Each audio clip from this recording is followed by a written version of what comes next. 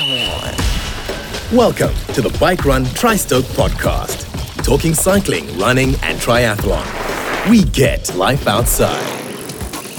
I'm Paul Ingpen, Editor-in-Chief of Triathlon SBR Magazine, Mountain Bike Magazine, Road Bike Magazine, and host of the Race to Stanford, Blue Lagoon, and Sprint Triathlons. We'll be hosting conversations with some interesting people who like to bike, run, swim, and multi-sport in general, getting to know them, getting to know what makes them tick, giving advice, and basically celebrating everything that's outside. This podcast was powered by Zwift, the fitness app that turns indoor riding into a game. Explore endless roads, race riders from all over the world, and boost your fitness with monthly training plans and structured workouts. Join the world's training playground, where fun is fast. Go to Zwift.com and start your free trial. Welcome to the Bike Run Tri podcast with Zwift. I am really excited tonight because we are very honored to have age group world champion now for its third year because there hasn't been another Kona. So Donovan's been carrying this mantle, the belt, for 3 years, which he's enjoying, but obviously is frustrated as the rest of us in this insanely trying time. And with us, we also have Trevor Hall, a practicing counselling psychologist. Trevor, a professional rugby player, prior professional rugby player from the Lions, and played in Biarritz in the professional Super 14 League days. So, Trevor, thank you for joining us. Really great to have you. And Donovan, pleasure. Coming from Derbs, thank you. Thank you, Paul. So, we've all got to know Donovan.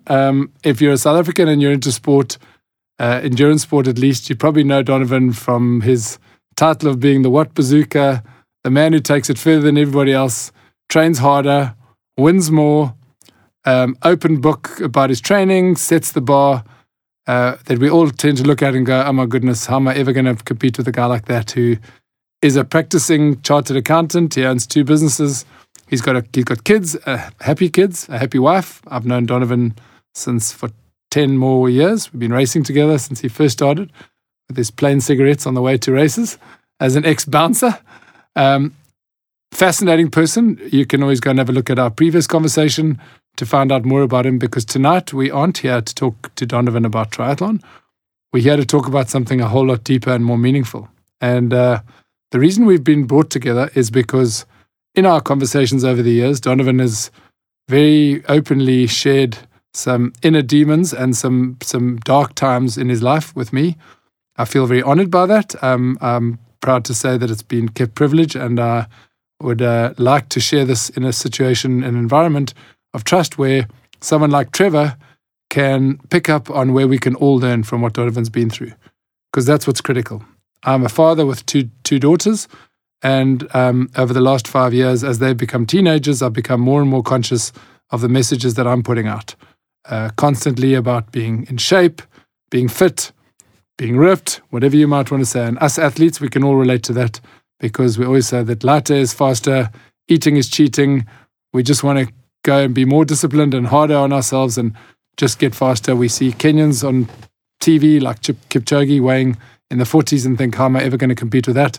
Well, I can just control my food. And orthorexia is control over food to such an extent that people can starve themselves. And tonight on this podcast, Donovan's going to talk us through that. Donovan has been 120 kilos bouncer in his Stellenbosch University studies days, and he's been at a level that is, he can explain, which you would be amazed by, that's had far-reaching consequences in his life. It's got history to it and a deep story, a very rich story. And Trevor, as a psychologist who works with a lot of sports people, can hopefully pick up on where we can all learn and recognize symptoms in ourselves, because I'm an editor who produced a magazine I'm holding in front of me with a guy with abs for days on the cover. I remain conscious of every time I eat. I feel my own stomach on the way to a race, and if I feel an extra flab roll, I'm in self-loathing. And it's just the way we are. And I'm in my 50s, and I'm conscious all the time now, producing content magazines, that the message needs to be a healthy one, because we can control ourselves to a certain extent. But as Trevor, a psychologist with a lot of experience, said to me, he's also trained when he's a sports psychologist to help people block out stress. But if you block out everything, you become robotic and metronomic. And that's great if you're just wanting to win, but we're all wanting to live. You only live once. You don't have a second innings. So if you want to have a happy, healthy life, balance is critical. And we hear that every day. It's a bit of a cliche, but it's very hard to attain because media messages from people like me have covers of magazines with ripped people, skinny people. We worship champions like Jan Frodeno, who are born with a genetic body type. Same with the Kenyans. We all want to be, skinny guys want to be bigger guys want to be skinny. It's always the same story. We always want what we haven't got. We're never happy with ourselves. And we go through life pursuing other people's expectations, and then we fall horribly short and we lead unhappy lives. And apart from, I guess, surviving and to old age and getting through things like COVID, what we really want is a happy life, because ultimately we're judging ourselves. 99% of you listening are not professional athletes who don't earn a living from winning, and nobody really cares if you came 5th or 10th or 100th or 200th in the Comrades Marathon, the Cape Epic, the Ironman. It doesn't matter. Your own family might be thrilled and you might enjoy a bit of online love on Facebook and fame, but it's meaningless. And so I want to hand over to Donovan to tell you his life story, because even a guy who looks at the surface like an absolute champion of life, and is it, and holds the creds of being age group Ironman triathlon world champion, that for a South African is unbelievable. That means he's beaten the best in the whole world. Every single amateur in the world who competed at the biggest stage was beaten by a South African who's got a job, kids, a busy job, and literally has control over every second of his day and such extreme discipline. And that's wonderful. And we really applaud that for a lot of reasons. But he's going to share with us what it took to get there. Thank you, Paul. So I guess my journey starts off as a younger child. I used to be a heavier one in primary school. And as far as kids go, I often got the odd little abuse or chirp about my weight. So I decided to act on it through when I went to high school, standard 6, standard 7, standard 8, as we used to now, grade 10 or whatever you call it. And I unfortunately, through the years, took things a bit far to the point where one Sunday night, my lovely mother told me we're going to go visit my aunt that I haven't seen for many years. And I told her, listen, why would we go to my aunt tonight? Because it's school tomorrow. And secondly, I really don't want to go. I haven't been there for many years. And she said, no, we just have to go. And as hard as it was for her, at the time, we took a drive and we stopped at now it's a block of flats, I think, but it was the old Libertas Hospital down in Goodwood. And we I was still a bit confused by why we drove there. And she said, listen, she's sorry, but you've taken things a bit far and we have to do this. And I have to check you in as you have a eating disorder. At that point, I was still completely in denial. And it was a difficult thing for me to accept. But anyway, we marched our way up to the 8th floor. And she said, I'm going to have to leave you there. Leave you here. Here's your talk bag. Here's the nurses. And she turned around and she walked away. And my journey of recovery, I guess, started on that Sunday night. And I was diagnosed with anorexia.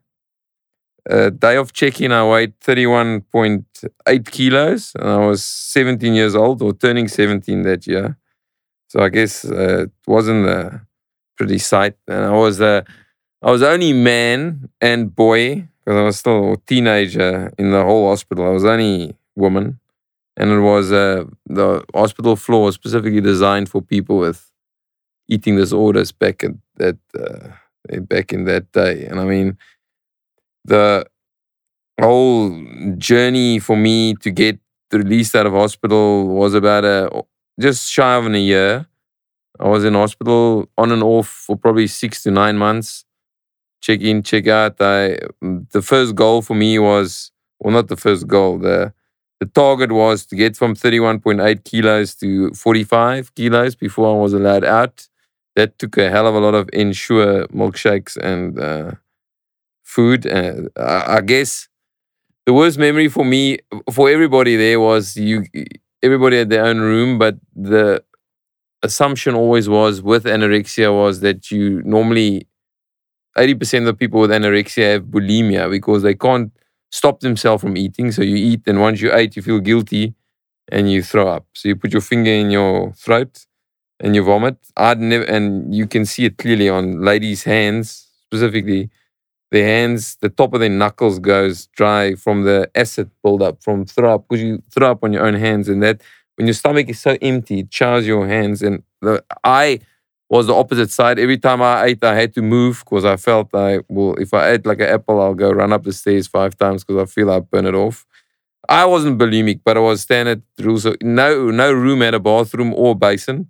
So you get fed and you get locked in your room for 2 hours to make sure that you don't vomit, because they can then see you had to vomit in a bag or something because you keep, and they could smell it, and there wasn't a basin for obvious reasons because you could flush it down. So I wasn't bulimic, so that was a little bit frustrating because number one, no one believes you. I guess it's like a drug addict.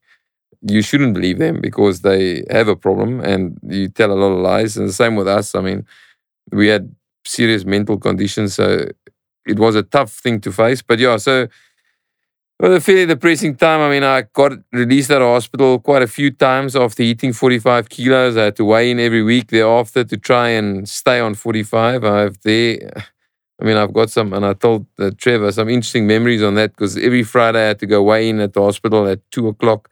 I remember riding there on my bicycle, and on my way there would stop at the petrol station, fill up a 2-liter Coke bottle with water and drink a shitload, because I had to make sure if I don't eat 45, you get checked back in. And that happened a few times, where you on 43 and go back in for another week or month or however long it take you back about 45 kilos. But yeah, and I mean, I eventually got out of there towards the end of Standard 9, and I met, part of the journey is that when you have this illness, obviously everything stops growing as a teenager. I mean, I didn't cut my hair or my nails for close to maybe 2-3 years. And also the other condition is that I guess it was in that stage where I was growing, so I had big issues with ligaments and hamstrings and all your, what do you call it? All your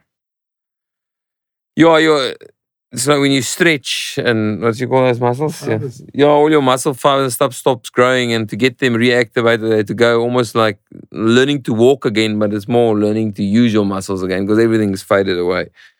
So I worked with a physio a bit and started slowly regain some muscle movement. And during the process, as I got released out, I thought, okay, I'll get into the gym thing a little bit. And I met the guy in the gym, and we started working out more in the beginning to get range of movement and all those kind of things back. And then as a fairly strong-willed person, I enjoyed gaining weight for some bad reason. And I started gymming, and those that know me, it didn't take me very long. And I got to around about 2005, 2006, when I met my lovely wife. I was in the thick of my gymming and bouncing days, and I weighed a casual 125 kilos. So I went from 1998 weighing 31.8 to literally 8 years later weighing 125. So gained about 90 kilos of, I don't know, I wouldn't say I was a ripped Arnold Schwarzenegger, but fairly strong fella.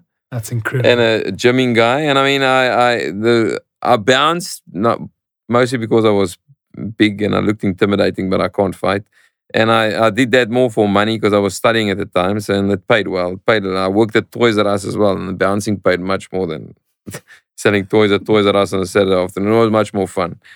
We, often watching the Troncos fall around. Yeah, so that, I mean, and so I went from, as I told Trevor as well, the sad part was that at one point I didn't want to eat anything because I was scared of gaining weight, to eating so much that I weighed 125, but I stopped bodybuilding because actually I didn't want to eat anymore because it was just becoming too much to eat to be at that weight.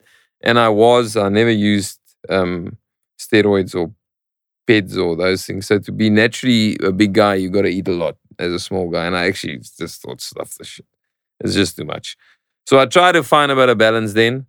But also even then coming down, because then your goal is to be as heavy as possible. Now, once again, when you start losing weight, it was a big challenge for me again, because it was like fear of like, now you reached all this big weight, now you're dropping again. So I'll set myself little targets, come down to 120, and I get there, and it's like, nah, hang on, gain again, and then 122. Then but it gradually came down over like a year or two. And I mean, and I am lucky to have found triathlon purely because when I finished studying, I studied for 11 years. I did quite a few degrees, and I did masters, and I did eventually finish my CA, and then I was so bored that my wife just said, you need to find something to do with yourself, because I studied quite hard. I mean, I had a good routine. I'm a bit of a routine guy. So we had kids young. So once my wife and kids would go to bed at 8 at night, I'll study till 8:45. I'll have 2 cigarettes outside. That's the reason I smoked, because I was bored as hell to take a break. So I stood outside with the dogs, had 2 cigarettes. Then I'll study from 9 till 9:45, 2 cigarettes, go to bed, get up next morning at 4:30, study till 5:15, have 2 cigarettes till 5:30, study till 6:15, wake my wife and kids up, then I go to work. And then that was my routine prior to triathlon. So when that all eventually came to an end with studying being over and now living a normal life, I don't think I knew what normal was. It was weird. I had so much time, I didn't know what to do with myself. And then I started as a little challenge, me and 2 friends who now not triathlon in much anymore. The one guy, Hugo, his last Ironman, he finished in 16 hours, 53 minutes. He just made cutoff, and he swore on his life he'll never go back because it was a day of hell. He didn't want a DNF, and he didn't train at all. He took Ironman for a bit of a joke. And I spoke to him last week, actually. And the last time he went back, he was a bit overweight, and he barely made it. And he said that was the hardest. I was there watching him, and he had the quad bike chasing him at one very slow speed, but chasing him as he made the cutoff past 7 minutes. And I think he might have been the last guy finishing. He might have been last or second last. It was very close. So we started a triathlon journey, and then that helped me to find a little bit of balance with weight and eating and those things. But as I age, and I say that lightly as I sit here with 2 older gentlemen, I find the need for focusing on food and weight and those things become more relevant as I try and stay relevant, because now it's a hard thing to accept. I mean, you're aging. For me, racing triathlon while I'm still competitive, and there's many guys that do it at an older age than me, but when I line up to race, I would like to race everybody still. I can't accept that I'm now 40, so I'm only racing the Oaks 40, my age group. I want to race everybody. If I come 5th overall, but I win my age group, for me, that's a bad day out. I would still like to win. That doesn't mean anything to me. I want to race. And so as you age, it doesn't help just adding. You can't train more. You can't always just add more. You have to. So what do you do to keep yourself relevant?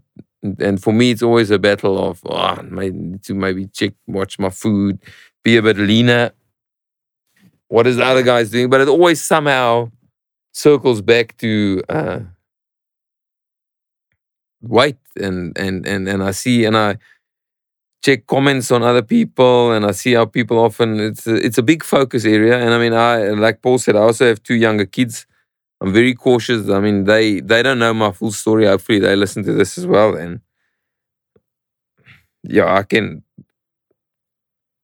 avoid them from falling into this thing as well. Sorry. Yeah, you're a great dad, and that's why it affects you and why you're here, Donovan. That's why you're here to tell us how to spot this and how to avoid it and how to deal with it. Hey, Trevor? Yeah, it takes quite a bit of courage to actually sit here and talk about these things. And I suspect it's been something that you've kept to yourself for quite some time, or at least to your inner circle. And it will help. Yeah. Changing times in your life and new challenges of parents and getting older, and introspection begins. So, yeah, I think for I've only, I think, between Paul and maybe 5 of my closest friends probably and close family knows about the whole story. I mean, and for me, it wasn't, I never wanted to talk about it because it always kind of, when you've achieved something, to refer back to it, it's almost like a bit of a rags to riches story, because now it sounds like it's easy to say, look what I've achieved after all the stuff I went through. And I don't want it to be But that is the case, Donovan. That's something to be very proud of, because a lot of people get worse and fall apart from there. And you've proved that. I mean, that's incredible what you've achieved. And the fact that you're now facing it and sharing it is wonderful for the rest of us, for everybody. Yeah, so I think if I can, the message is for people that it is, for me, it's I see it the same as anybody with a mental, what's the right word? With a mental issue like depression. We all fight things, differently. And one of the things I got when I spoke to Trevor last week when I did a debrief is the power of the mind. It's my strong willpower got me to be world champion in triathlon. But at the same time, the one thing that I still can't figure out is the day I got checked into hospital, I've got a picture that they took when they weigh you in your underpants there, like almost like my jail shot, my mug shot, is that I was turned sideways in my underpants and they took a picture and he turned this way and take a picture. In my mind, when I looked in the mirror, I looked like I weighed 138. Every time I walk past him, I'm like, shit, got to lose a bit of weight. He's still not light enough. He's crazy. And if I looked at myself in the mirror, I saw this huge image, and then I look at the picture, I'm like, you must be shitting me. And like, if I turn sideways, you can imagine, 17-year-old boy weighing 31 kilos is not a pretty you must have been a skeleton. It's unbelievable. Yeah, it was insane. These things, what do you call these two big hip bones was standing out, and I still can't understand how the mind can be so powerful to send you on a complete another journey that it tells you, listen, you are crazy. You're still big. You need to eat less. And then you look at the picture and I still can't. I wish I could go back and see myself then in the mirror. And sometimes when you look at yourself, do you see what it really is, or do you see what in your mind you want to see?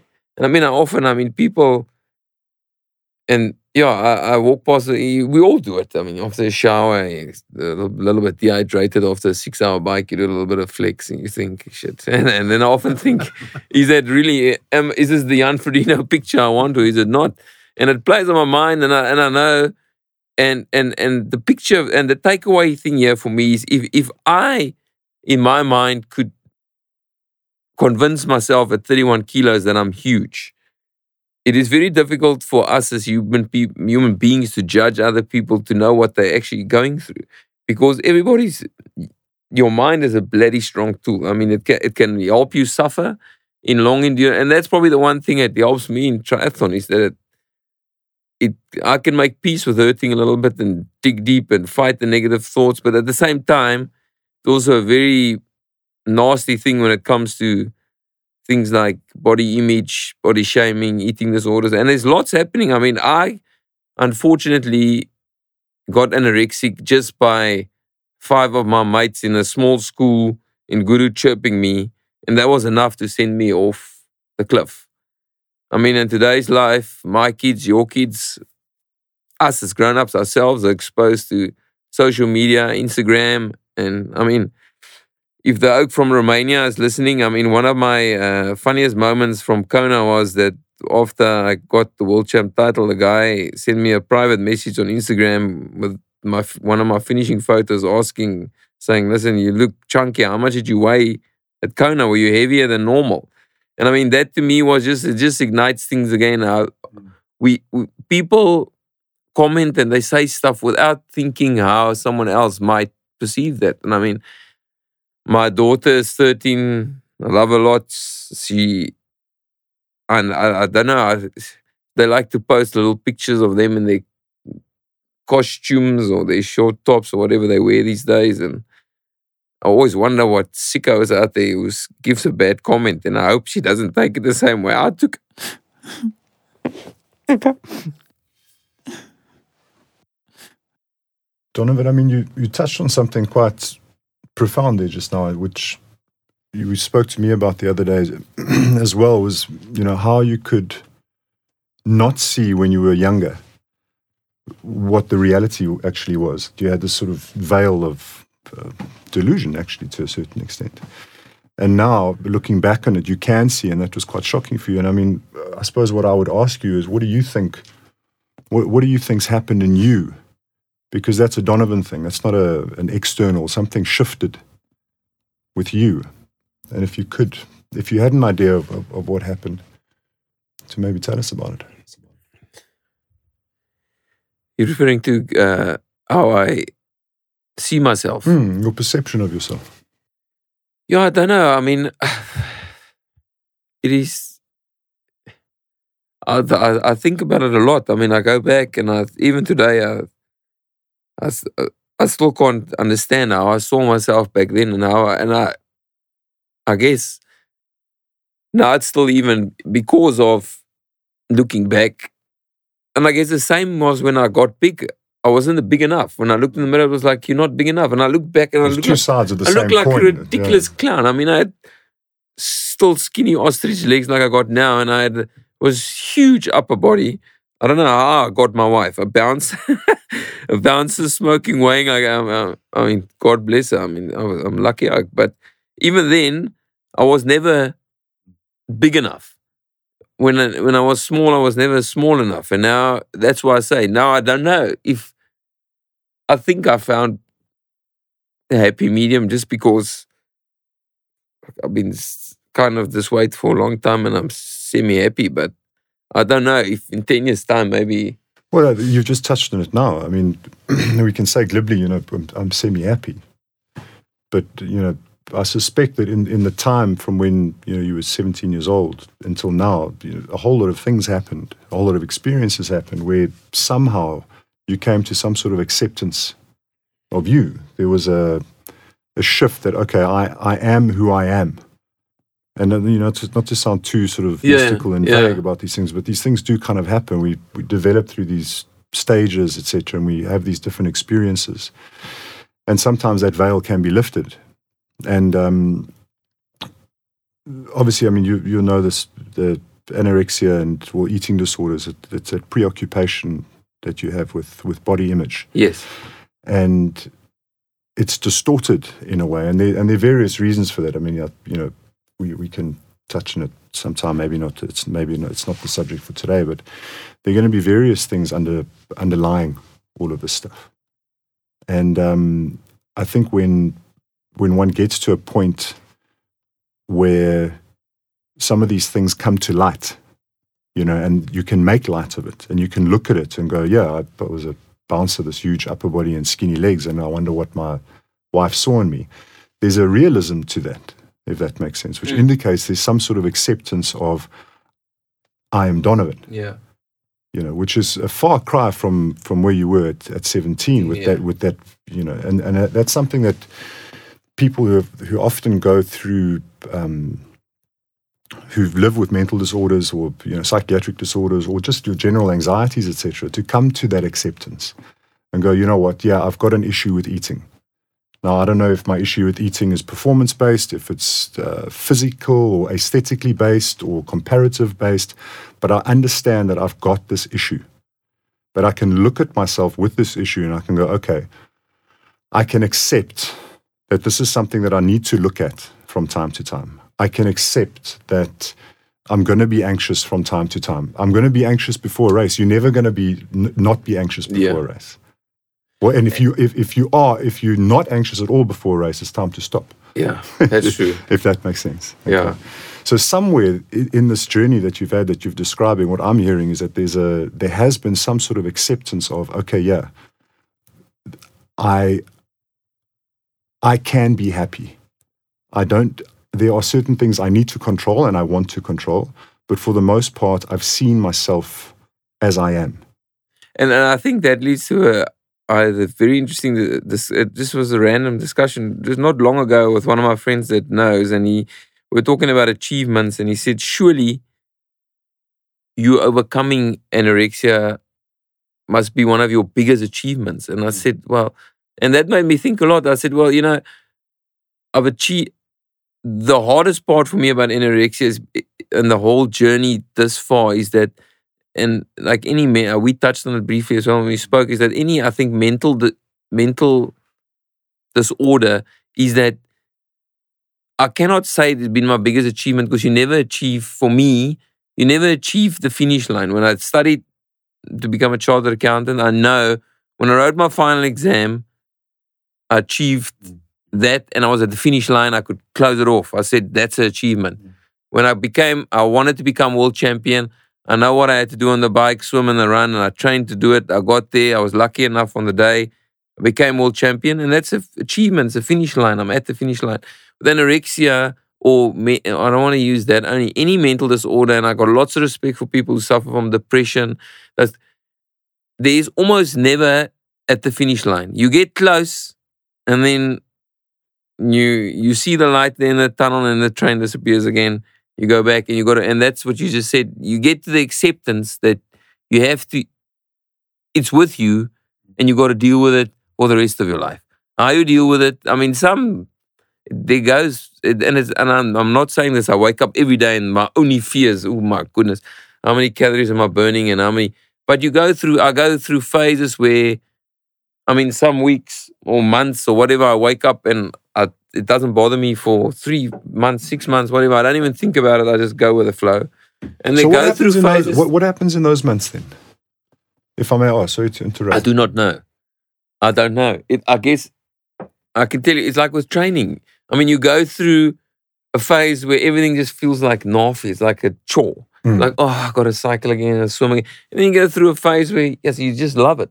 I mean, I just want to ride my bike and I can swim. You can tell me now, let's go swim 5Ks. I just want to swim 5Ks. And then for 2-3 months, you go through this lacquer phase. And I guess you get tired and fatigued, and then even if there's 2Ks in your swimming program, like, oh my word, I can't even swim for it.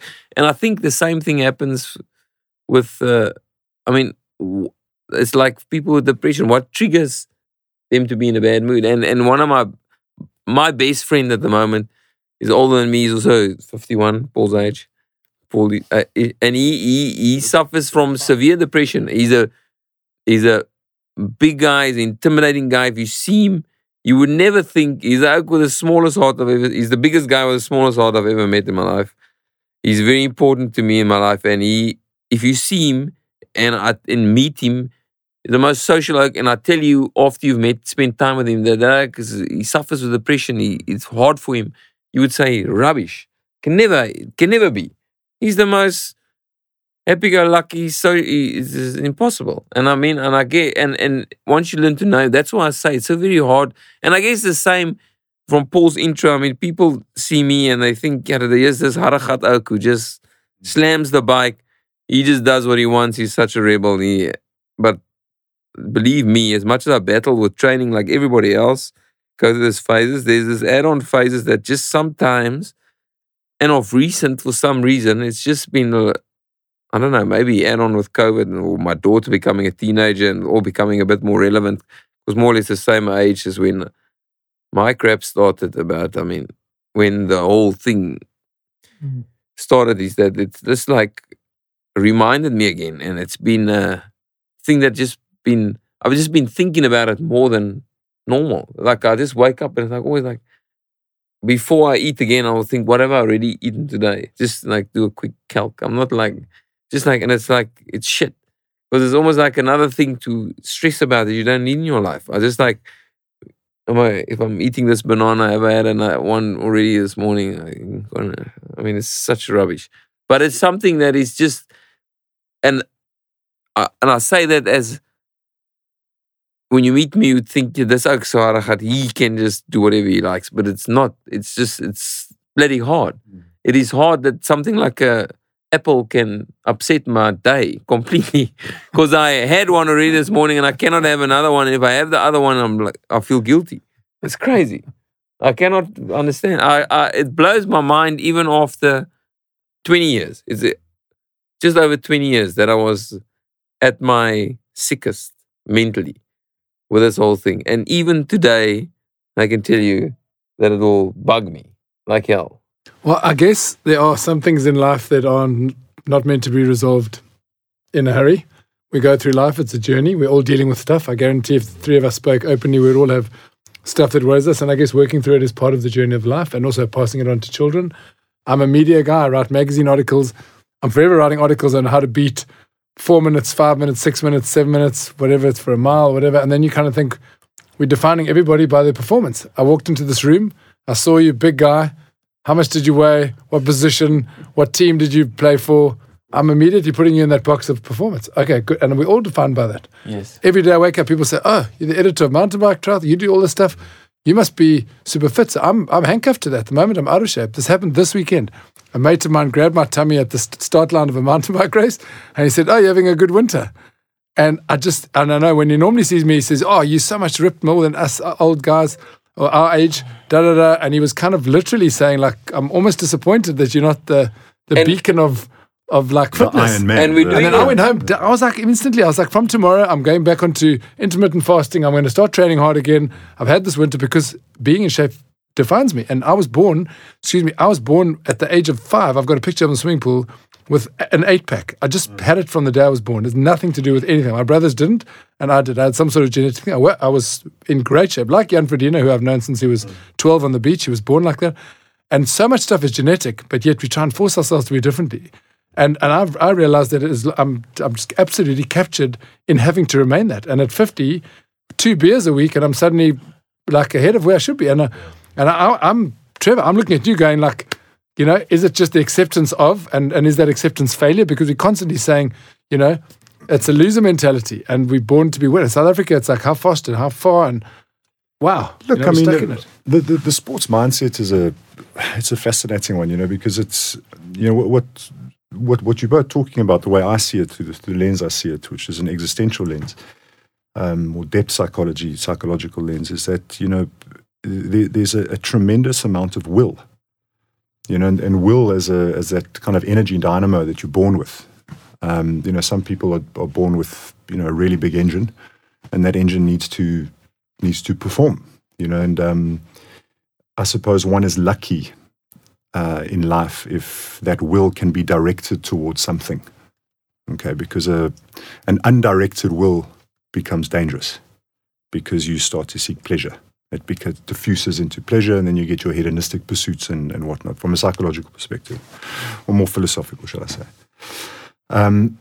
So the sporting mentality, you're going to have this person with a hell of a lot of will, okay? Somebody who can overcome things, they want to overcome things, they want to push, they want to do, they want to create.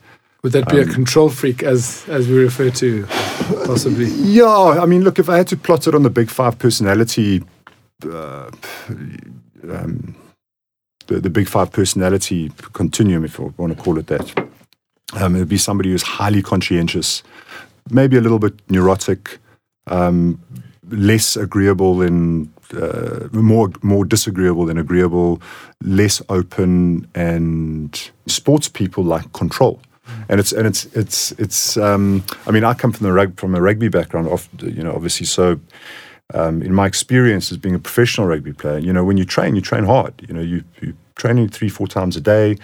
Eating when I was playing wasn't such a big thing. You had guys who would, but it wouldn't be really restricting. Funnily enough, when you were talking, I just had this sort of flash of props, and one of the front rows. And one of the big things when guys get injured in rugby is this body image issue, where a lot of front rowers, they express that when they get injured, they lose weight and they feel so naked and vulnerable. Because for them, it's the opposite. Yeah. They got, you know, they'd rather come back to training after pre-season or after an off-season 20 kilos overweight and then lose a little bit and down to a sort of fighting weight and come under. You know, it's a real thing. So yeah, the sporting mentality, it's about control really. And I mean, if I'm listening to you, Donovan, you're talking about, I don't know, I mean, I'm not going to go into, what you talked to me about before, but I presume what I would want to know as a therapist, for example, would be what was so out of control when you were a kid that pushed your will towards controlling everything in your environment to the point of exactly what you were eating. That's kind of what I would be wanting to know. Because that is something that would have, pushed you forward into what you were doing, and then eventually finding triathlon. And, triathlon, thank God for triathlon. Yeah. Because what a wonderful way to actually direct that will. I mean, I think it's mad, but but in a good way. It's something that you found and that you really expressed yourself in and continue to. Yeah, I don't know. I mean, as a child, I mean, I have a strong mother. I mean, my mom and dad unfortunately got divorced very young age. My dad was an alcoholic. I mean, he suffered from alcoholism, and he eventually drank himself to death 3 years ago, and he died an alcoholic. But I mean, I came from my mom. She's an amazing woman. I mean, she gave me and my brother everything we have. I don't know if I can pinpoint something to like an unhappy childhood. Donovan, I think you just have. I mean, we spoke, and maybe you're comfortable to talk about it, but we spoke about you playing a father role to your own father and having to hold him down when you were. Yeah, I mean, I've unfortunately only have bad memories from my dad. I mean, bad memories in the sense that when we and I mean, it was to such a point that I actually now, I mean, I doped a lot at university and bouncing and when I was younger, but at this stage in my life now, I actually despise alcohol. Not because of all the bad memories it brings up for me. And I think there's now also maybe why, now that I think about it now, I hate the alcohol because it reminds me of all the bad memories I had to face with him. And maybe food, I mean, maybe it's something now, every time I look at food, it reminds me back of those days of, and I mean, I can't say, I hope, I like eating. I mean, it's one thing, eating for me, me and my family go out a lot. Whenever me and my wife travel, I watch, it's crazy because I would watch something like Bizarre Foods on, which is Andrew Zimmerman. I love food cooking shows. And if we go to London, I'll find one of his shows and all his best restaurants, and I'll go visit it. And it's something that I really love. I mean, my wife says, all you want to think about is which restaurant we're going to go to. And I said, I just enjoy that journey for me. It's lekker for me to do that. But at the same time, it's also the one thing that brings me the most bloody misery in my life is food. It's really, if you ask me, and if you ask my wife now, because it's my 40th in a few days, and she actually, for my 40th, want to get like a private chef and do like a, you know, when they cook at your house, what's this oak's name? This famous oak in South Africa that comes to your house and he cooks, and well, she knows how much I like it. But at the same time, is the one thing that drives me completely insane because I can't figure it out. It's the one thing that I hate the most. I mean, I was literally the other morning working out my food math as one does as a triathlete, how much calories is, and I was riding, and I didn't have breakfast before, and I had a hard ride. I actually was so hungry that I actually just stopped and started crying, telling myself, what on earth are you actually doing? You're an hour and a half into this bike ride. It's miserable. It is so shit. You're hungry. You're sipping on water. And I just went to Seattle and I had a cappuccino and a muffin and I felt better. But then I also I felt better because I could carry on riding, but then it bugged me the whole bloody day because I was like, having to add and subtract all this shit. Again, now you already had this. It is a nasty thing, and the reason I'm talking, I know there's many people out there that has the same battle. I mean, and we bring it onto ourselves by little chirps, like Paul just said earlier. Oh, you gain a little bit of this. We think it's innocent, and 90% of the time it is water off a duck's back to a lot of people. A lot of people, it doesn't bother. I mean, you're not going to go home now and not eat because Paul said, oh, what a big guy. Well, we don't know. We don't know. But I mean, idea. that's the thing. We take this very lightly. And I mean, I think there is way more people that suffer with this than, I mean, I see lots of people putting comments when they train.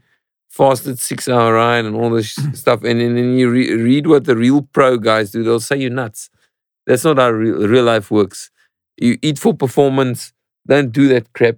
Us as aspiring age groupers pretending to, we think we found the magic thing. If you don't eat, then you're a bit lighter. You're going to perform better. And actually, you're going to perform worse. I mean, I told Paul before we started that Kona, I weighed the heaviest I've ever weighed in my triathlon career. Because they weigh you in the morning of Kona. You have to get over a scale before you can go in. And I weighed something pounds. I couldn't do the conversion. I'm normally good with math, but I couldn't do that. And at the end of the race, I worked it out. It worked out to 78.9 kilos. I was like, shit. The island's been good to me because I arrived at the island 76 kilos. Luckily, I didn't have a scale in the room because I probably wouldn't have arrived on race day. If I knew, if that thing was in kilograms that morning and not in pounds, because I wouldn't have thought, shit, this looks like a lot of pounds, but I don't know what it was. It was like 170 odd pounds. I thought, shit, I can't remember what the number is. But afterwards, I went home and I still told my wife, yes, I weighed 78.9 kilos in the morning. And I was like a good few shits down and I should have been light. And I mean, I think if I, in that moment, it would have been a complete negative for me. It would have ruined my day. If I saw on the scale that kilos, I would have been blown. But I had the best day of my life. I didn't, other than the last 2 Ks when it felt like I was ice skating down the hill and I couldn't lift my feet anymore. Up until that point, I didn't battle at all. I felt amazing. And that to me is a message again. Even yet, I know the heavier I race, the better I feel within reason. I mean, I guess if I pick up weight till 85, I'll feel less good. But I know that. I test it often. I go through these motions month after month where I weigh too light and I feel like crap. Then I gain a bit of weight. I feel amazing in training, but I feel not amazing as a person because I feel like I'm overweight. Then I lose weight. Then I feel amazing about myself because I look good in the mirror, but I feel crap all training. And then I go back again. And it goes like in cycles for month after month after month. And it's just exhausting. You're exhausting. And I don't know. And that's also, like when I spoke to you, Trevor, I think it is time for me to speak to someone because I can't see that this can be a healthy circle of life, that it's just an added stress on my life that actually it's just not worth it to try for me. If this is what triathlon has become for me and training has become for me, it's actually not enjoyable anymore. It's not enjoyable for me to try stay relevant in racing, but I go through this unhealthy, call it food obsession cycle versus weight story every single bloody month. And it's like, I'll just be better off tanning on the beach, hanging the bicycle. I'll have a lot more money if I don't do triathlon, which will be a good thing. You think you'll be able to tan on the beach and hang the bicycle out? No, I won't. Otherwise I would have, but I won't be. I really, I mean, I'm one of those guys. People are, the race is cancelled, you must be shattered. It doesn't bother me. I love it so much, the sport, that I can just carry on training. For me, I don't care. If they're not racing, for me, it's nice. I like to challenge myself. I like the consistency. It's a lifestyle thing for me to a point. I mean, every now and then you got to put it out there and race a little bit. I like the racing part, but yeah, so it is just, yeah, it's a funny thing. I just can't figure it out. And I've figured out a few things in my life, being a hard-willed, a good Afrikaans word is harde Dutchman. But yeah, it's a difficult thing to accept that this is the journey. This is just the card I've been dealt with, and forever and a day, you're gonna, even when you 55 and you're sitting with your wife in Maldives on the sand, retired millionaire, you're gonna worry about having one extra prawn. Oh. I would like to think that I can get to that point where I can say, you know what? Almost small, yeah, but have the extra prawn, you'll be fine. But I'll have it, but then tomorrow it'll bug me again, and I'll have one extra less slice of toast. Trevor, I've got to assume that this permeates throughout society. I mean, the kids with social media, I've seen my kids look at social media, they see their friends all in holidays in better places than we go to, their parents dropping them in bigger cars, the girls wearing more boutique clothing, going to more parties where their friends are at, they're not at. You talked about earlier, social media has added so much to what already existed. I mean, Donovan's 40, so he's 20 years earlier. What are the kids going through now? Yeah. Look, I think that the rise of just anxiety disorders and depression, let alone eating disorders, etc., is testament to where the world's going at the moment. And there's a lot of there are a lot of people who are laying it not solely at the feet of social media, but a big majority of it. This comparison between things like Instagram, etc. And I'm not knocking social media. I think there are good things that have come from it too. But like anything, I think these things are being used and abused to a certain extent. And we don't know. We don't know what it's doing on young people's minds yet. It's too early. Too early, yeah, to see. But we can see what the trajectory is. And yeah, it's. I can empathize with Donovan. Worrying about your kids, etc. And you too, Paul. But I think what we're touching, what it touches on with social media, especially, and with this comparison, is the performance side of things. Where, especially in Western society, we're expected to perform. Everything's performance. You got, if you're performing, you accept it, and off that, if you're accepted, then you belong to your tribe, and if you belong to your tribe, you have decent relationships. And if you have decent relationships, you're not isolated. You're not going to get kicked out of the tribe. You're a worthwhile human being. In my opinion, from a therapeutic perspective, that's where all of these things always go to. You see some sort of pathology, and you strip the layers away, and so you find out what's happening in that person's relationships, because there'll be clues as to how these things have arisen, from where they've arisen, and normally there's a fear or something going on with I was afraid that if I didn't perform in this way, my caregivers, whoever they are, would be upset with me. The caregivers representing the world, society in general. Again, I'm not trying to be too vague, but there are these things psychologically that go on. And I think, when it comes to performance and getting back to the sports side of things, sports in general can be a brilliant conduit for the self to come through and to be explored. What better way to really push yourself to actually see what your limits are? It's mind, body, and soul. Like you're competing in triathlon, or you're playing a rugby game, or you're cycling, or you're doing something, you're swimming, etc. You're pushing yourself to the limit. You want to see, why are you doing it? Underneath that, you want to see how far can I go? Like, what am I capable of? And if I'm capable, the other will see me as being capable, and therefore I will have decent relationships, and I will. But I think Paul can add on here. I think, and I'm going to talk specifically triathlon because it's something that I know and I like. And I can go back in 3-year cycles, and I can't tell you how little people from when I started who was the great is still there. I think people get into the sport and they get so bogged down. You get all the best of everything. You train 30 hours a week. You only eat leaves and kale, and you go and they only last 3 years and they're gone.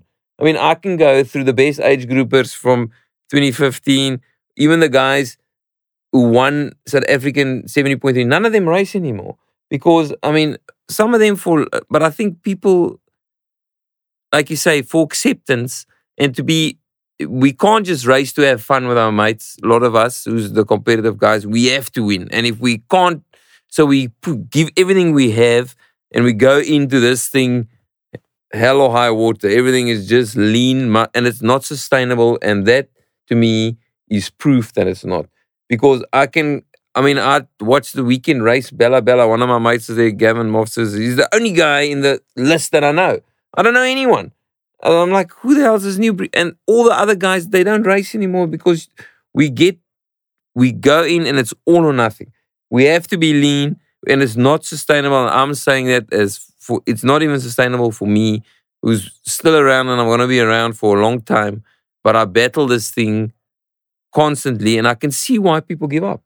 It's hard to find a balance between, it's okay to sometimes arrive at the race a little bit overweight and just race with your mates and come 10th. It is not what defines us. And the worst part of it all is I put myself through all this hell I spent hundreds of thousands to get to Kona, and I ran the race of my life, and the only thing I got is a delayed medal in the post. I didn't win millions of rands. I'm still not as famous as Jan Frodeno, although I would like to be one day. And the ultimate takeaway from it, the only thing that I actually got from it is that I proved to myself, if I put my head down, I can achieve a hell of a lot. And that for me is enough. But we want to show to the outside, we want more from the outside world sometimes than I think that we want from ourselves in racing. And that's what I get from age group racing. People also ask me, I'll go race in Copenhagen tomorrow just because I know no one there and I won't care and I'll perform well. I hate racing locally because I always find that the people that we know celebrate someone else's bad day more than we celebrate a good day. In Summer, you never go, geez, maybe that Oak had a very bad year, so third for him is excellent, and he's actually done well. There's been COVID, we'd be like, oh my goodness, he must be blown. He only came 30, he had such a bad day, and we rather talk about how bad the guy was, where for me, if I go race somewhere where no one knows me, I don't care, and I have a fantastic time. I actually don't enjoy racing locally at all, and I don't know why. It's funny, you talk about that. I mean, firstly, I think social media has made, like, the full Ironman distance has become the benchmark. Like running. Are you a runner? What's your comrades time? Yeah, you can run a 12-minute 5K, and everybody would be, what do you do? Have you run comrades yet? And you say, you're 10 hours. They're like, oh, that's amazing. And I'm like, well, there's only like 3 people in the world who can run a 30-minute 5K. But it doesn't matter. Have you done comrades? Yeah. So this benchmarking has become a real thing. Big thing. Digital dopamine, put my picture up, you did it, you're the man, whatever. And that stuff is really crazy. And we do it to ourselves. Yeah. Sorry, Paul. I do it, I get upset with myself because, like you said, images you put in your magazines, you feel bad about because you try. Even though I know it and I know how other people feel, every now and then you want to ask your daughter, take a nice pic, and if the angle is good and I do a bit of shading and I look amazing, I put it on social media and I think, that is so stupid. Fake. Why? What? No, it might be true. I might look lean that day because I'm severely dehydrated and I haven't eaten a fruit in a week. But yeah, so Donovan, what is the answer if you had to think about it? I don't know. It's like I go through these things and I look back and I say that's stupid. Don't do it because someone else who looks in the mirror might think, oh man, I'm not as lean as that oak in that picture. He's so ripped. That's why. The reality is that I don't race well because I'm lean. I actually race much worse. I feel worse. I'm moody.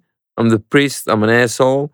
And I don't even race well at all when I'm lean. The only thing you get from it is you look good for the picture.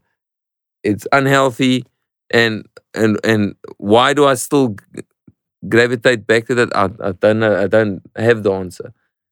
I just want the message to be out there to people that it's, and then that goes back to sports nutrition. That's a whole nother discussion. Maybe we need Prof. Tim Noakes here for this discussion. But there's also a big difference between eating for health and eating for performance.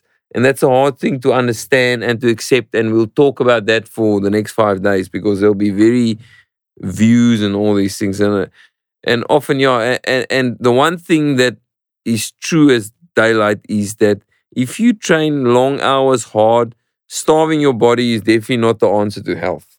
I mean, not mental health and not your own health either, because you will break eventually. You will break, your body will break down, your life will become a misery, and it's not sustainable. So, yeah, it is. Look, I think, you know, that what I touched on earlier, in what I was saying about will, you know, it's a funny thing, will. It's literally our energy system. It's what we're born with. It's what drives us towards everything. Freud called it the pleasure principle. Alfred Adler of Nietzsche talked about the will to power. Frankl, etc. The existentialists looked at the will to meaning, and we talk about the will to meaning because it kind of encompasses power and pleasure.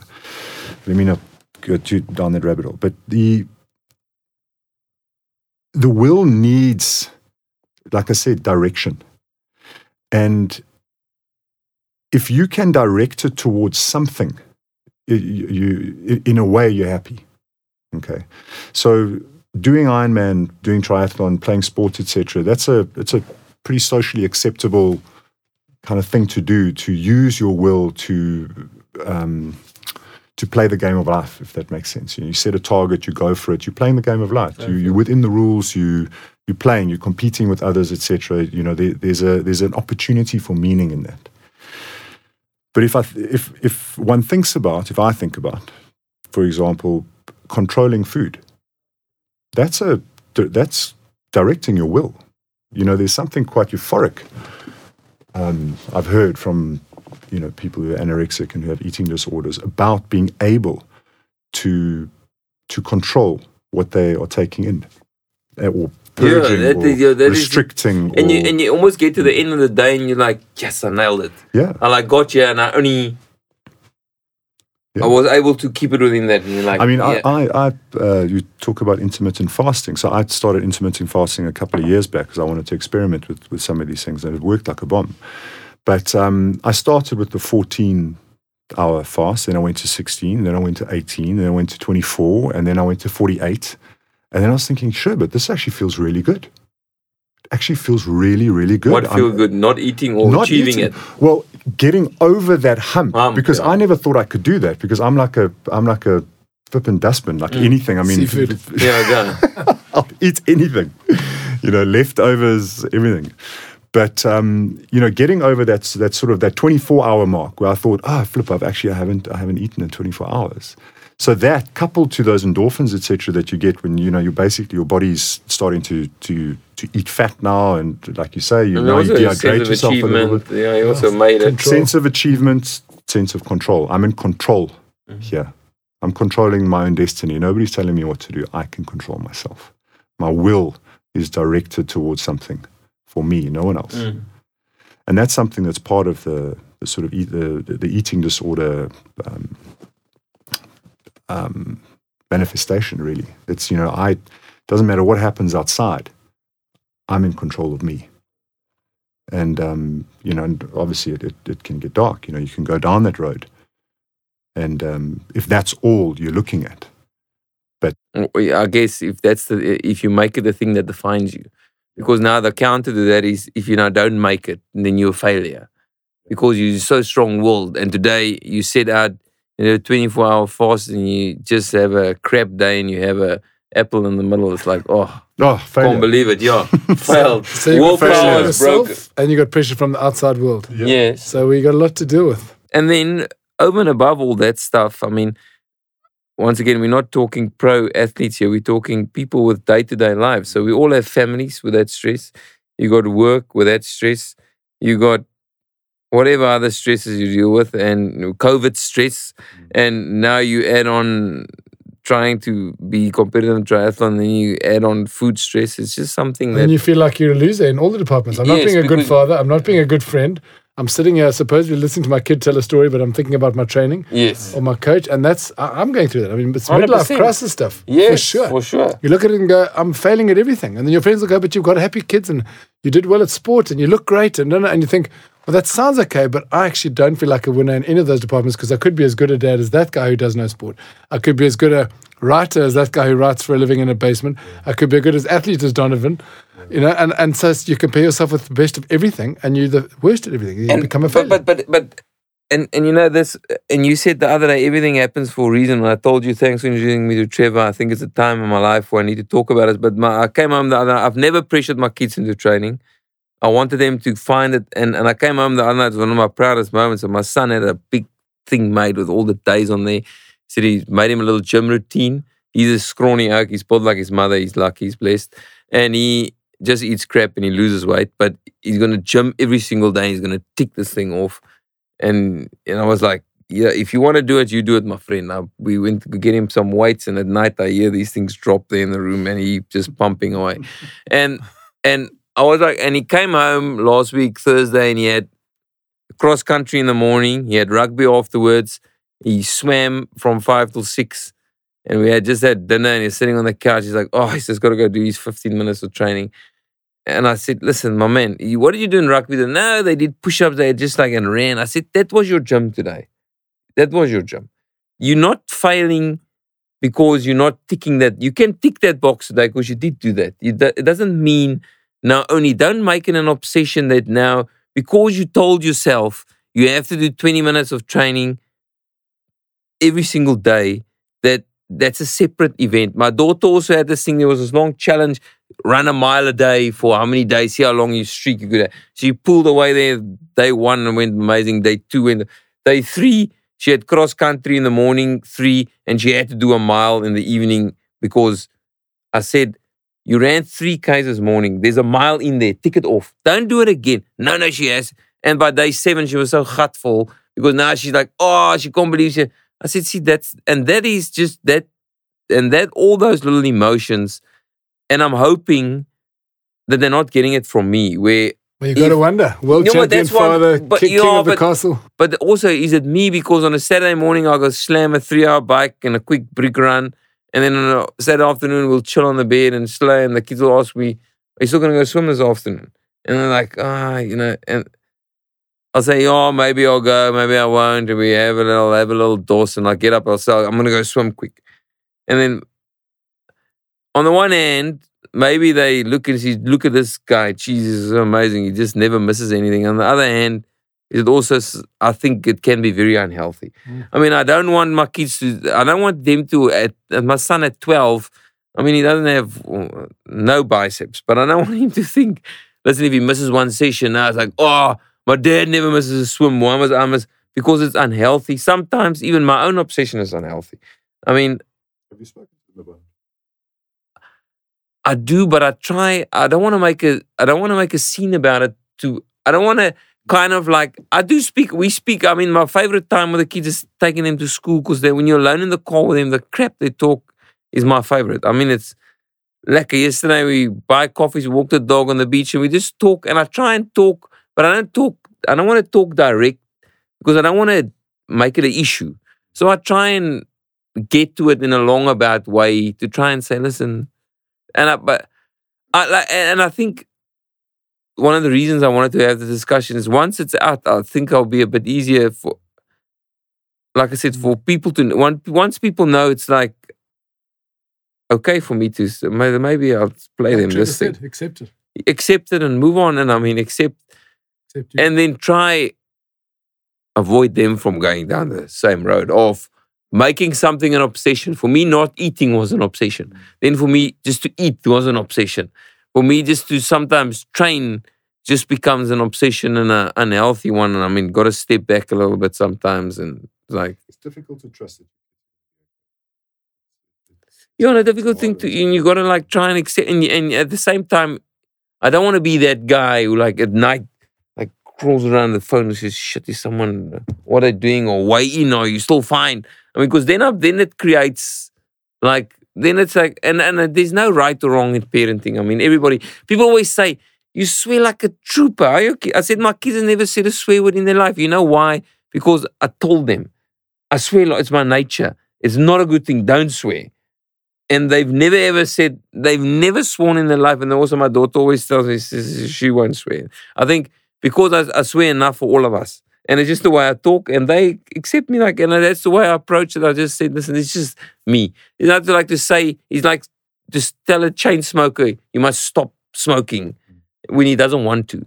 It's just my way of just expressing myself, and they laugh, but they'll never ever do it because they know it's wrong. I told them it's wrong. Don't do it. Because I'm doing it doesn't make it right. It doesn't make it right that I continue doing it. I'm not saying that either. It's just how we got a good relationship like that, and I want to have the message to them that, yeah, sure, what I do is very super dad for plugging in all the training, but it's not the right, it doesn't mean it's the right thing. I mean, I do encourage a healthy lifestyle. Like you just said, you tell your kids, listen, we got to go walk a little bit. And it's not for weight loss, something. It's just for, I want it to be more a healthy thing than and become an obsession. That you have to do 15 minutes of core every single day because that's what's going to define you eventually. But then that depends on their goals. I mean, it's of course funny. You're talking now about... But at that age, it can also develop... I mean, there's how many stories of swimmers who just one day get out of the pool and said, that's it. I'm never going to touch the pool again. And let's be honest, there's only ever a handful of Chad le Clos in the world. We all want our daughter to be the next rowing champ, and my son thinks he's going to be the next Cheslin Colby. But reality is he's probably not. As much as I want him to be that, I don't want him to become an obsession and then, it doesn't happen. It might happen, it might not. The media message is consistency is king. Never stop going for your goals. Live your dreams. Never sleep. Train. And also, not necessarily. They're saying like keep working hard. I mean, Brad Weiss came under Conrad Stoltz and people like that, and over the years he eventually got to being a world champion with a guy who started with ordinary genetics. And I'm just interested to hear. Same. Trevor, you asked Donovan if he talks to his family about it. So I wrote a story actually at school in an English literature exam called Why Winners Are Losers. And I had already recognized at the age of, I think I was 16 or 17, that my mother, who termed me the star baby, and she had 4 boys, and she called me star baby because I think she kept him very proud and said, look at him, he wins all the swimming races, he wins class awards, the prefect, blah, blah, blah, achieving. That for me was the way I stood out against my 4 brothers. I had acceptance and adoration and whatever you might call it from my mother. And by calling me that, I had to achieve. I remember her trying to get me to race other kids at lunch parties who were 4 or 5 years older and saying, my star baby will beat your kid. And so how did I not win in front of my mom? So my pressure was radical. And then I went to boarding school. Started going into the world. And I suddenly no one knew who I was. What school, in the small didn't pond, matter where I came from. Fisher. I was a nobody. Nobody cared who my family was, where I'd come, what races I what prefect. And suddenly you kind of left having to reinvent yourself and kind of go, I'm just a guy. And my relationship with this person right now, if it's good, it's good. They're not going to like me because I'm somebody. And I wrote this thing about trying to accept being yourself and not having to be a winner like that. Yet I'm in my 50s now, and the other day I had one of those reflective moments of still feeling a bit defined by that and being controlled by that. Came home to talk to the family about how this conversation in a family, a same situation had kind of arisen that given me those sort of sense of feelings. And I wanted to just open up about it. My little daughter looked at me and said, Dad, this isn't you. Like, you're the happy, always positive guy. Let mom have ups and downs. Like, she just looks at me as if to say, don't go there. Stay the rock, because you're always up. And I'm living with a wife and 2 girls. There can be moody moments in my house and they seem to affect each other, but they want me to be that rock. And so suddenly it was like, hey, that's out of bounds. Don't tell us you're fallible, because, and that's why you're going to show you. He probably has to.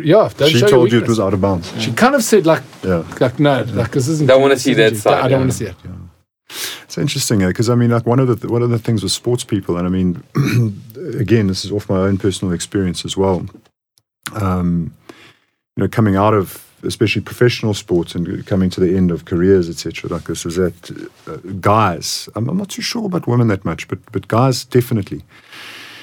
It often comes up that there's this gap in our emotional development. Everything's performance-based. Everything is from when we're kids. Everything, you just got to perform. And it's physical, it's body, it's performance. And maybe mental. But the emotional side of things, there's this gap. So when we're anxious, we feel it and we try and avoid it. So the defense mechanisms are sort of avoidance, maybe some projection, humor, that sort of thing, like, just laugh it off. It's fine. I broke my leg. It'll be better. That sort of thing. No, shrug it off. Shrug it off. But the problem with that is that these emotions, they come back to haunt us because you hit, you're between 30, 35, going into 50, these developmental milestones, and you have these crises. Who am I? What am I supposed to be doing? I don't know how I feel about it. I often get people in therapy, sports people, etc. Spot on. What, not to sound like a proper psychotherapist, but how do you feel about that type of thing? And people can't answer. They don't know how they feel about something. They don't know. They have no idea.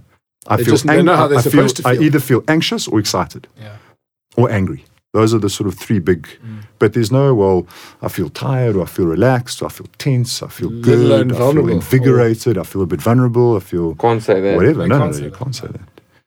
And it's interesting that, again, I don't want to make this a therapy session, but, when your youngest daughter said to you, you got the impression that, no, that's off bounds. Whereas she could have been saying, I'm keen to talk, but be careful. Because I'm not too sure about this. And that could have been an opening to say, well, that's interesting. Like, why?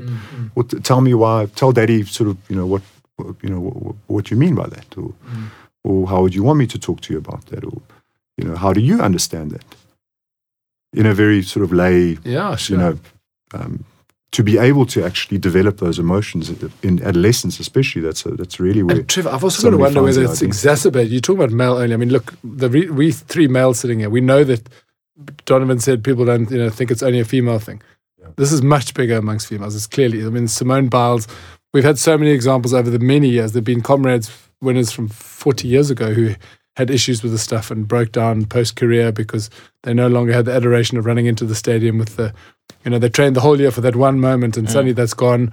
That's very depressing. And so is midlife. Suddenly you're getting grey. You're not as fast as you were. You're not recovering as quickly. You're not, there's a whole lot of things. So we start spinning. And I've got to wonder whether growing up with, in my case, to you guys to an extent, apartheid, going to the army, there was all this negativity and the stuff around you that was completely uncontrollable and unfathomable. And once again, then, I'll just do my sport. Look, if I can achieve here and I can control my food and I control, I'm okay. And now these guys are sitting. I mean, preoccupation, these guys post-border, people who went up to the border, they went, there's just nothing. There's no catching it. There's no talk of vulnerability. It's, man, you bump chests, you have, you drink a beer. And I've seen guys when they're in groups, I mean, you have sort of mountain bike clubs and have an open day like we had on Sunday. And there's this sense of stress you can see amongst people like, how can I match up and still be, one of the A-type, archetypal sort of male, the alpha male. The big I think that's shifting to a certain extent. I think, with all the chaos in the world at the moment, etc., it's interesting to watch because and this is completely my opinion. It's based on a sort of intuition, a couple of things I keep abreast of. But I think we're in the midst of a shift, a sort of global shift of consciousness in some sort of way, where a lot of people are starting to talk. And like Donovan, I mean, thank you so much with your story, etc. It's needed. Because it really is. Because guys are coming forward now and saying, I am pretty vulnerable. And vulnerability isn't just about, showing some emotion or something. Vulnerability is also being able to say, listen, this is who I am and this is what I want. And this is what I want from you. And, talking to a kid and saying, how do you see Daddy when he goes and trains? And what do you want from Dad? And how can I be a better dad? And and get into that negotiation of life, that negotiation in relationships, where you can actually talk to your spouse, you can talk to your friends, you can, hear each other out, etc., and be vulnerable in that sense. And I think we are in the midst of it's a weird shift. I think more and more we're coming back to that relationship side of things, where there's still going to be the performance in sport, and that's what's great about sport. I mean, we love watching people push themselves to the limit. But I think that even in that area, in that arena, more and more people are going to start exploring the emotional side of themselves and how it relates to what they're doing, if that makes sense. Yeah, I mean, it has to. I wonder if this hasn't also perhaps been the sort of precursor, the change to the whole gender questioning now. I mean, we went to boys' school. I went to a boys' school with 1,000 boys. There wasn't one gay guy in the school. Now we've got... And there wasn't talk of transgender, and you weren't confused. And I got schools with seemingly half the class. And you kind of think, well, that's just the changing times. People are open to... Maybe it's going, in some cases, too far. We're questioning everything. But clearly there were gay guys, and it was just impossible in South Africa, this macho society, especially Afrikaans, and I went to a boarding school where it was where you would have died there, and so there does seem to be a comfortable shift, and maybe that language and the emotional language and vulnerability. We had a guy in Biarritz, I obviously won't name him or anything, but after the fact, I spoke to one of my good friends who I played with. He was our captain. He was ex-French rugby captain as well. And he phoned me the one day a couple of years back and said, he's got news for me. And I said, what? And he said that one of the players had come out, and I said, flip it, man. Why didn't he come out when he was there? And this guy, in French and everything, was saying, Trevor, come on, man. I had to kind of relocate myself. Of course. It was impossible back. I've got no opinion on. I mean, I've got no problem with gay, straight, whatever. The thing is, but the thing that I find very hard is for someone who's like that, who has to live with a lie pretty much his whole life, or until the point you come out, you live and you pretend to be someone you're not. But isn't that what we were talking about here? Yeah, exactly. Same here. Yeah, of course. Well, of course. That's what I'm saying. It's like this is where the psychotherapy side of things, Donovan, how many years? in. 20 years to say, because it's like, oh, no, let your guard down. You show everybody you're a softie. You fucking break down over an apple. That's the end of the world. And that's the end of the world. Now everybody knows when he sees the apple, he wants to fall over and he cries. And it's also a thing now, because now, why I never want to speak about it, because now, maybe because people now they're going to be more conscious. So when they come to me, it's like, do you want to have a bit? Oh no, sorry, maybe I shouldn't ask that because it's going to bother him. And it's like, and I didn't want that, but it's something I must accept. I think it's like the vegan oak at a braai. I mean, you offer him a piece of horse, it's like, oh, it's going to be offended. And it's like the same thing. I don't want the same thing for me when people say, every time. Or when I actually do finish the race and I win the thing and they like, here's your finishing beer, and I say no. So he's probably worried about his weight. When in fact, I just don't want to drink. But because it goes back to... Because it's about something else. So it's like always... I didn't want it to be this old cliche of like a reference thing. Now, whenever I decline a smoothie or something, it's because he's conscious of his weight. It's not that. I mean, sometimes I'm just not in the mood for the bloody thing. I might also just not want it. It's not just... But now it's always going to be now when you highlight it, it's like almost like everybody... It's like when you come out to say you're like gay, it's like almost like if you just walk close to the oak, he's gonna grip you. It doesn't work like that. That's not how gay people work. And the same with people that once had an eating disorder. When you decline an apple, sometimes it's because you don't want the apple, and sometimes it's actually because it's a problem. But how do you now? I mean, I don't want people now walking softly around me. How do you navigate? Yeah, how do you navigate around it now? Because now people are going to say, oh, shit, here's this again. Ooh. Trevor, I think we're going to close up. Can you possibly give us some tools, just for people listening who are going like, I know what he's going through. I know what he went through. It maybe not as extreme. I mean, someone who lost 400% of his body weight, will put on from 30 to 125. Even Donovan, as his achievement is... laughed about the fact that his disappointment is he never broke 30 and got down to 29. The sickest, funniest joke. I mean, that's how control freaks can think. What can we do to accelerate this acceptance? Look, I'm not going to give specific tools. I mean, that it differs for each person. But what I can say is that psychotherapy it's a tried and tested old way of dealing with our own consciousness. And, I myself have been to psychotherapy for years. I still am in psychotherapy. I need it. As well as supervision and all these things, because I am a therapist.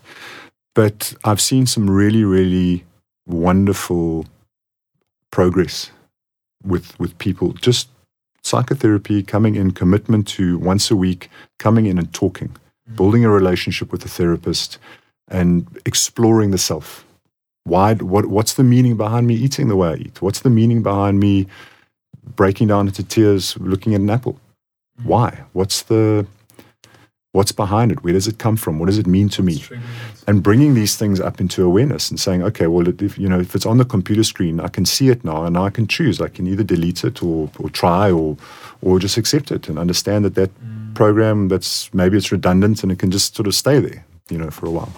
And I think this is where sport in general needs to start going, getting away from completely performance based psychological techniques, etc., just change the way you think about this and you'll be fine, and perform, which in my opinion doubles down on some of the performance and achievement anxiety that's going on at the moment, and getting into a real therapeutic relationship with someone, Because, by the same token, I say to the kids, be like Granny. Granny laughs at herself heartily When we tease my mom, she laughs. She laughs at herself, and it's very hard to do that. And but there's a bulletproofness about her that you can never upset her by saying something because she doesn't really give a toss. You know, she whereas some people are so sensitive, they spend their lives taking offense. Yeah. And I want to look at the kid and say, just you don't need to be friends with every person out there. There's always going to be haters and jealous people, and to say to them, just let it go is easy when I'm sitting at 53 and I'm not letting it go. Well, as I said to Donovan earlier, being able to look back now on that photo and say, Sherbet, that wasn't good. You know, there's some sort of acceptance that's arisen, which, I'm not jinxing anything, but to go back on that would be very, very difficult from a psychological perspective, to fall back into where you've come from. Yeah. You might wobble, obviously. People with depression, anxiety, all these things, of course. You wobble, things trigger.